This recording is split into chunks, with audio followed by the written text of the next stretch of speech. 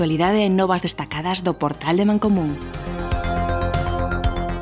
Se queres estar informado do mundo do software libre galego, este é o teu podcast.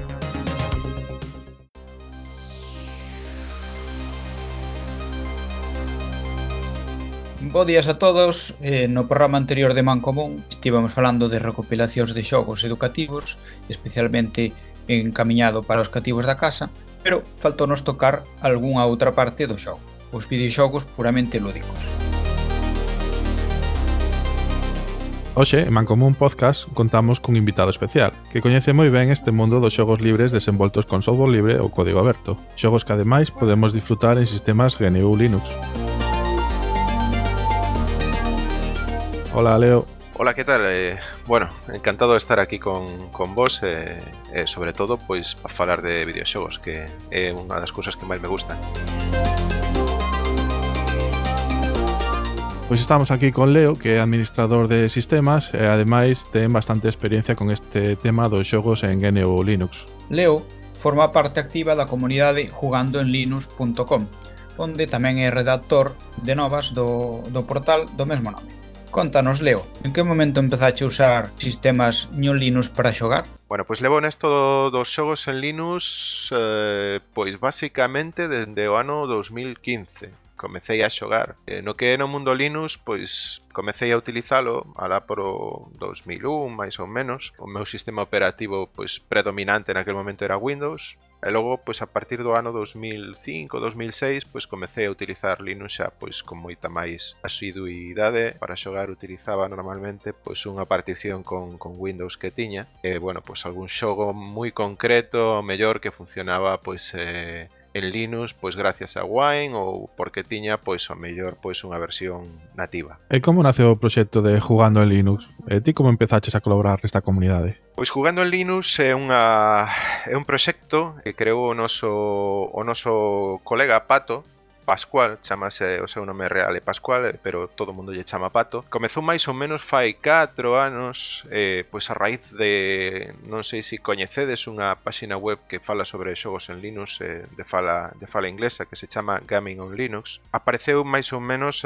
como para ser o contrapunto en español desa páxina. A intencionalidade de XogandoEnLinux.com era ser unha especie de portal onde se falara de todo relacionado co mundo dos xogos en Linux. Puxose Pato en contacto comigo, un día recibín, me parece que fora unha mensaxe privada, foro de gaming on Linux, convidábame a participar porque, bueno, pois vía que tiña bastante interés no tema dos xogos e tiña un blog personal no que escribía de vez en cando e debeulle gustar a miña forma de escribir e puxose en contacto comigo. E, bueno, pois conxuntamente comigo e con Sergio comezamos a escribir nesta páxina. Contanos, Leo, como ves o panorama actual dos videoxogos libres, centrándonos nos que están desenvolvidos con software libre ou con código aberto?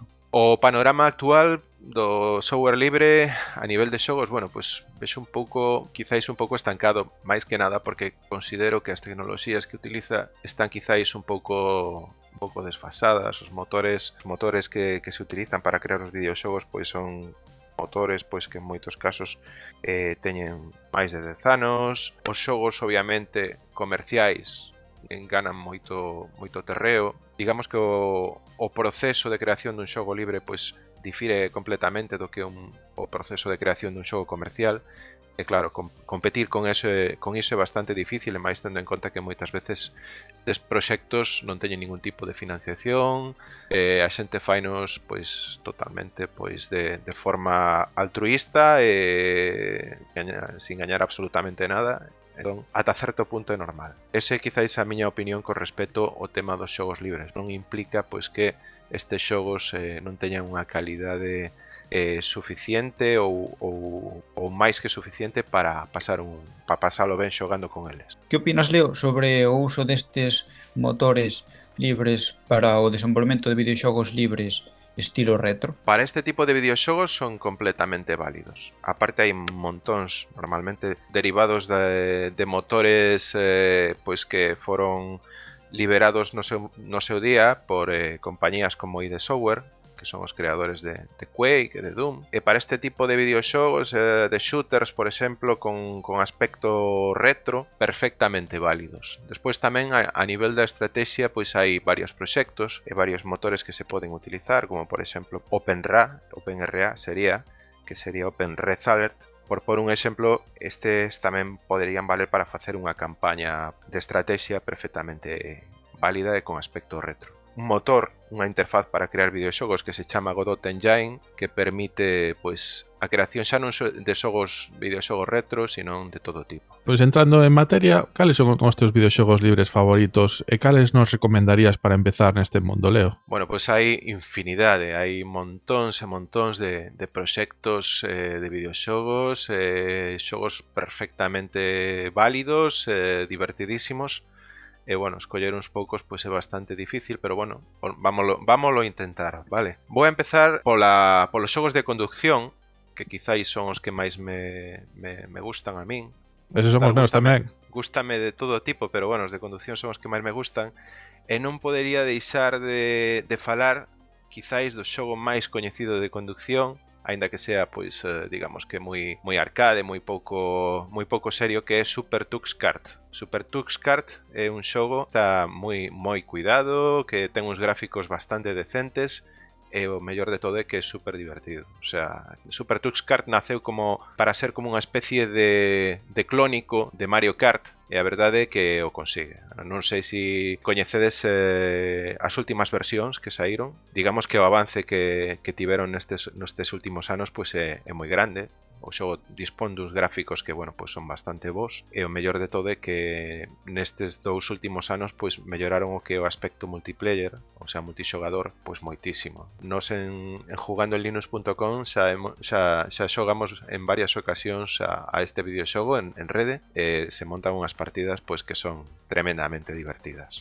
Bueno, outro proxecto de conducción moi destacable, moi soliñable, sería Speed Dreams. Speed Dreams é un fork de outro proxecto bastante coñecido que se chama Torx. Pois naceu como un contrapunto que se quixo facer no seu momento para engadir máis cousas a Torx que a xente pois que desenrolaba a Torx non quería engadir. E, bueno, pois comezou a crecer ata que se convertiu nun proxecto independente. Estamos falando dun xogo pois que pretende ser un simulador de conducción. E, bueno, nel ides encontrar pois un montón de categorías diferentes, a posibilidade de facer pois campeonatos, carreiras rápidas, pódese xogar 2 personas dentro do mismo ordenador. Ten unha función pois de xogo online que aínda non está moi desenrolada e que ten algún problemiña por aí. Últimamente están traballando moitísimo, é un proxecto que sigo moito e vexo pois día a día que están traballando nel e engadindo cousas novas, reparando errores e demais. O sea que é un proxecto que está moi activo. Podemos conducir solamente coches ou tamén ten motos ou outro tipo de vehículos? Non, solo podemos conducir coches. Neste caso estamos falando solo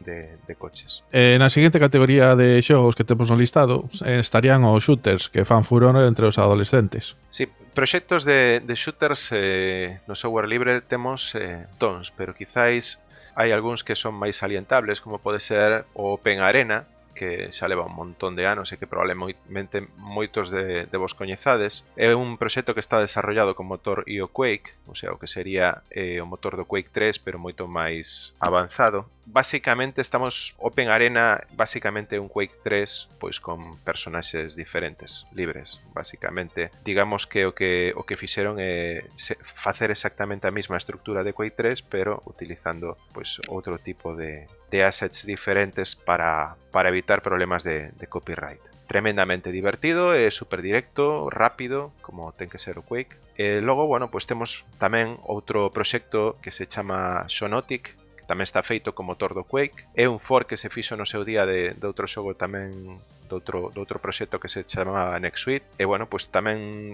se pode decir que sigue a mesma estela de xogo rápido, directo, solo que este, bueno, pois ten tamén mutadores que permiten pois cambiar a forma de xogar, por exemplo, pois para por menos gravidade ou pois que as armas fagan máis daño. Logo ten tamén moitísimos modos de xogo diferentes, como capturar a bandeira ou ese tipo de modos. Non é solo pois o típico de loita por equipos ou todos contra todos, o sea, hai moitísimos máis modos. E por último tamén me gustaría mencionar outro proxecto veterano que é Urban Terror.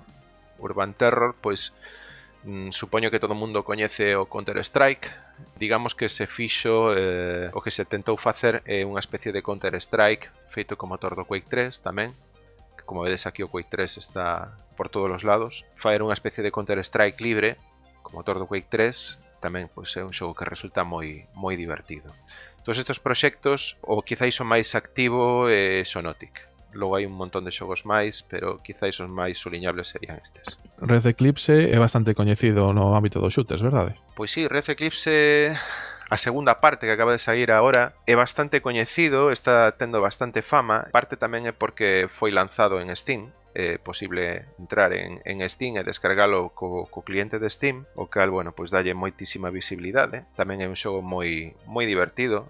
Ten un estilo parecido a Xonotic, solo que, bueno, pois permite outras cousas como o parkour, o sea, podes andar polas paredes e trepar e facer moitas cousas que non se poden facer con Xonotic. Solo que neste caso, bueno, pois a diferencia é que en vez de estar desenrolado co Quake 3, ou co motor do Quake 3 ou derivados do motor do Quake 3, pois está feito co motor de Tesseract. Tesseract é un motor que provén do outro motor máis antigo, o motor do Assault Cube, que era o motor que tiña este xogo na versión 1, pois agora na 2 se utiliza Tesseract. E teño entendido que tamén existen algúns xogos libres no sector de estrategia, non? Que che parece, Leo? Pois en canto a estrategia, hai principalmente un xogo que merece falarse del largo e tendido. Neste caso é 0AD, é un xogo que en calquera distribución que se precie, pois seguramente atoparedes nos repositorios. Por algún tipo de comparación, pódese decir que é unha especie de versión libre do Age of Empires,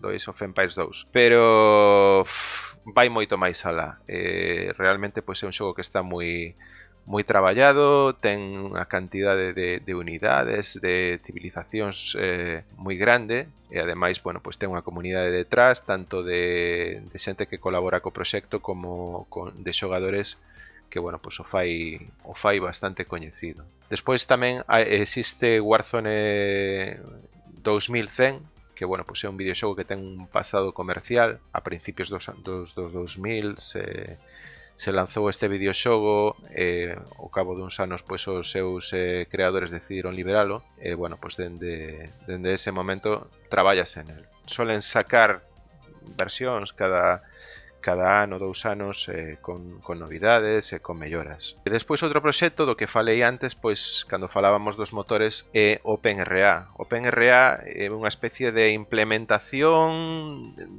do motor dos xogos tipo Command and Conquer de principios dos anos 2000, finales dos 90. Permite pois xogar a estos xogos que están liberados por parte de Westwood Studios e de Electronic Arts, ainda que parece increíble. Permiten xogalos, pero con moitas máis opcións. OpenRA, pois, por exemplo, pois amplía resolucións, permite facer gas de produción, moitas máis cousas, moitas máis características que nos xogos orixinais non se podían xogar.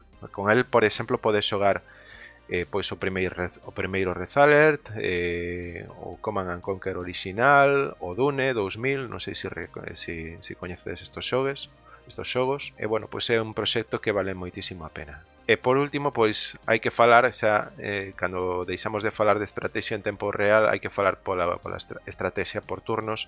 É imposible non falar, por exemplo, de Battle of Westnorth, que é un xogo pois de estrategia por turnos que está, bueno, pois, baseado nun mundo de fantasía e que leva tamén un montón de anos. Para xogar a todo este tipo de xogos, Leo, ti seguro que terás un ordenador tipo gaming, pero vamos a necesitar un ordenador moi potente para xogar a todos estes xogos. A ventaxa de que estes motores que se utilizan pois teñan uns aniños pois que permiten xogalos en casi calquera cousa. A ver, hai algúns proxectos pois que exixen un pouco máis, precisas ter un ordenador un pouco máis potente, pero cun ordenador medio podes xogar a case todo sen ningún tipo de problema. Falando dos xogos que vos recomendei fai un pouco, penso que cun ordenador medio, incluso baixo, podería xogar a todos sin ningún tipo de limitación. O sea que o ordenador tipo gaming, pois penso que máis ben unha cousa de gustos, ou se vas a utilizar o ordenador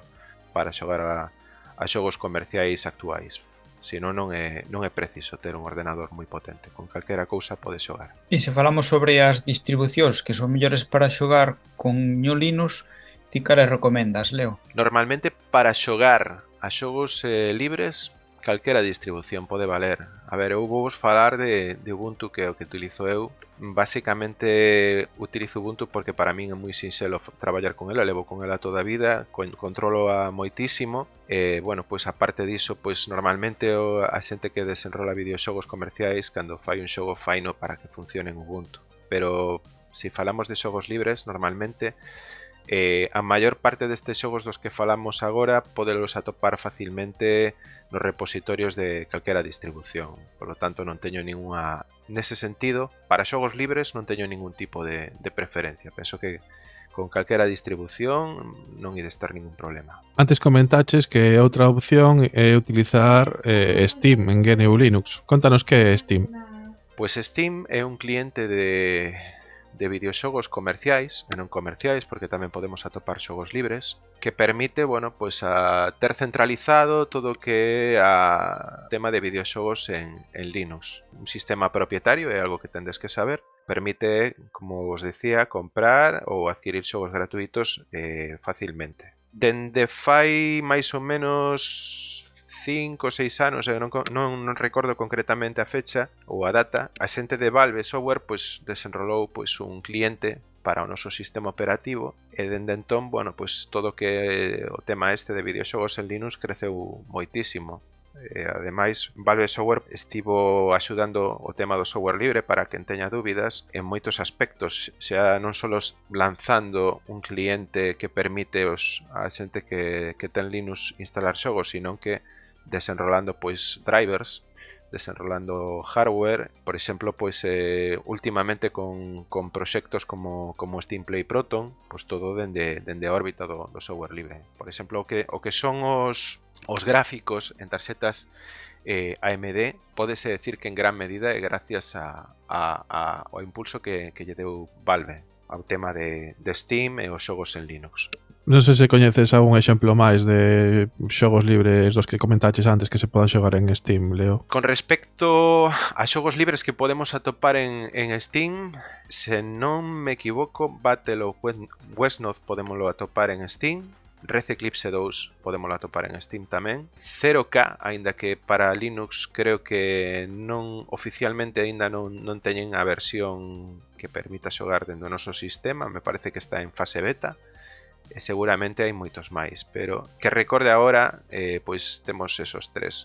Creo que ademais tamén Super Tux Kart está pensando en deixar unha versión tamén en Steam para que todo o mundo a coñeza. Temos como unha opción os xogos que hai na plataforma Steam, os xogos que están disponibles nas distribucións. Existe algunhas outras opcións para xogar en GNU Linux? Claro que hai máis opcións, aparte dos repositorios. Últimamente non sei se coñecedes, hai outro tipo de paquetería para distribuir en Linux paquetes, valga a redundancia, como é Flatpak, AppImage e Snap.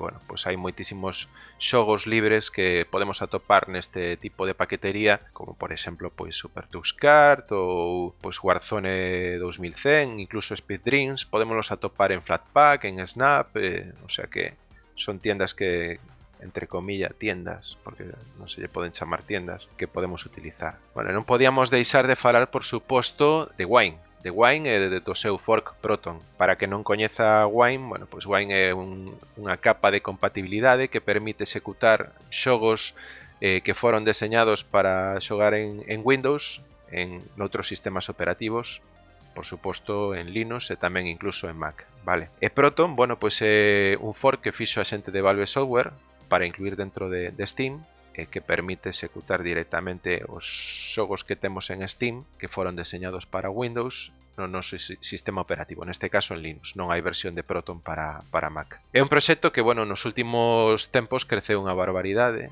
ten unha compatibilidade altísima, hai moi poucos xogos agora mesmo que non se poidan xogar con Wine, é algo a ter moi en conta, porque penso que, digamos que o futuro dos xogos en Linux, a parte dos nativos, pois corre por aí. Como podemos participar na comunidade de Xogando en Linux e onde atopamos máis información sobre ela? Xogandoenlinux.com é a páxina web, ali desatopar, bueno, pois todo tipo de noticias referentes a todo relacionado cos xogos en Linux. Parte do que é a páxina web tendes, se entrades na páxina e desatopar enlaces a todo isto.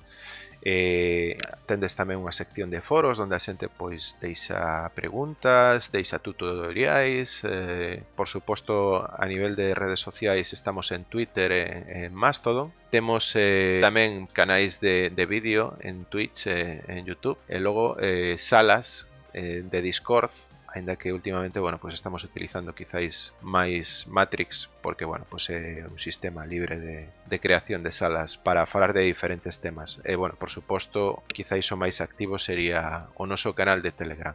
Todos estos enlaces podelos atopar na nosa páxina. Temos entendido que comezastes un novo podcast recentemente, non? Que tal a experiencia, Leo? Pois a verdade é que moi ben. Era algo que lle tiñamos un pouco de medo, que nos costou bastante empezar, pero finalmente, bueno, pues fixemos un episodio 0, supoño que hai moitísimas cousas que mellorar, pero penso que saiu bastante ben. Bueno, pensamos darlle unha regularidade máis ou menos, pues cada 15 días, un mes, e ir falando de temas de actualidade, tamén temas de debate relacionados con todo que o tema dos xogos en Linux, e a ver que cando sai o próximo, estamos preparando xa a próxima edición. Esperamos que estos días vos animedes a probar algunha das recomendacións que nos fixo Leo. Moitas grazas por pasarte polos micros de Mancomún Podcast, Leo. De nada, gracias a vos por invitarme. Espero que, bueno, pues as recomendacións que vos fixen pois vos gusten, pero que hai montóns e montóns de proxectos super interesantes. No momento que comencedes a probar uns proxectos e a chegar a outros, saberedes que tamén se pode divertir en Linux. Brais, ti pensas que vai ser polémico o próximo programa? Distribucións GNU Linux? Bueno, todo depende con que enfoque se lle queira dar, pero esperemos non crear demasiados flames o próximo día. Ou sí. Ou sí, podemos iniciar unha nova guerra de distribucións en Mancomún Podcast. Aí está, é o que necesita a comunidade. Isto foi todo. Tedes máis información nas notas que acompañan a este podcast ou no portal de mancomún.gal. A música usada neste programa foi canción Street Dancing do grupo Time Crawler con licencia Creative Commons atribución. Os efectos de son obtivémolos en freesound.org baixo unha licencia Creative Commons atribución sen uso comercial.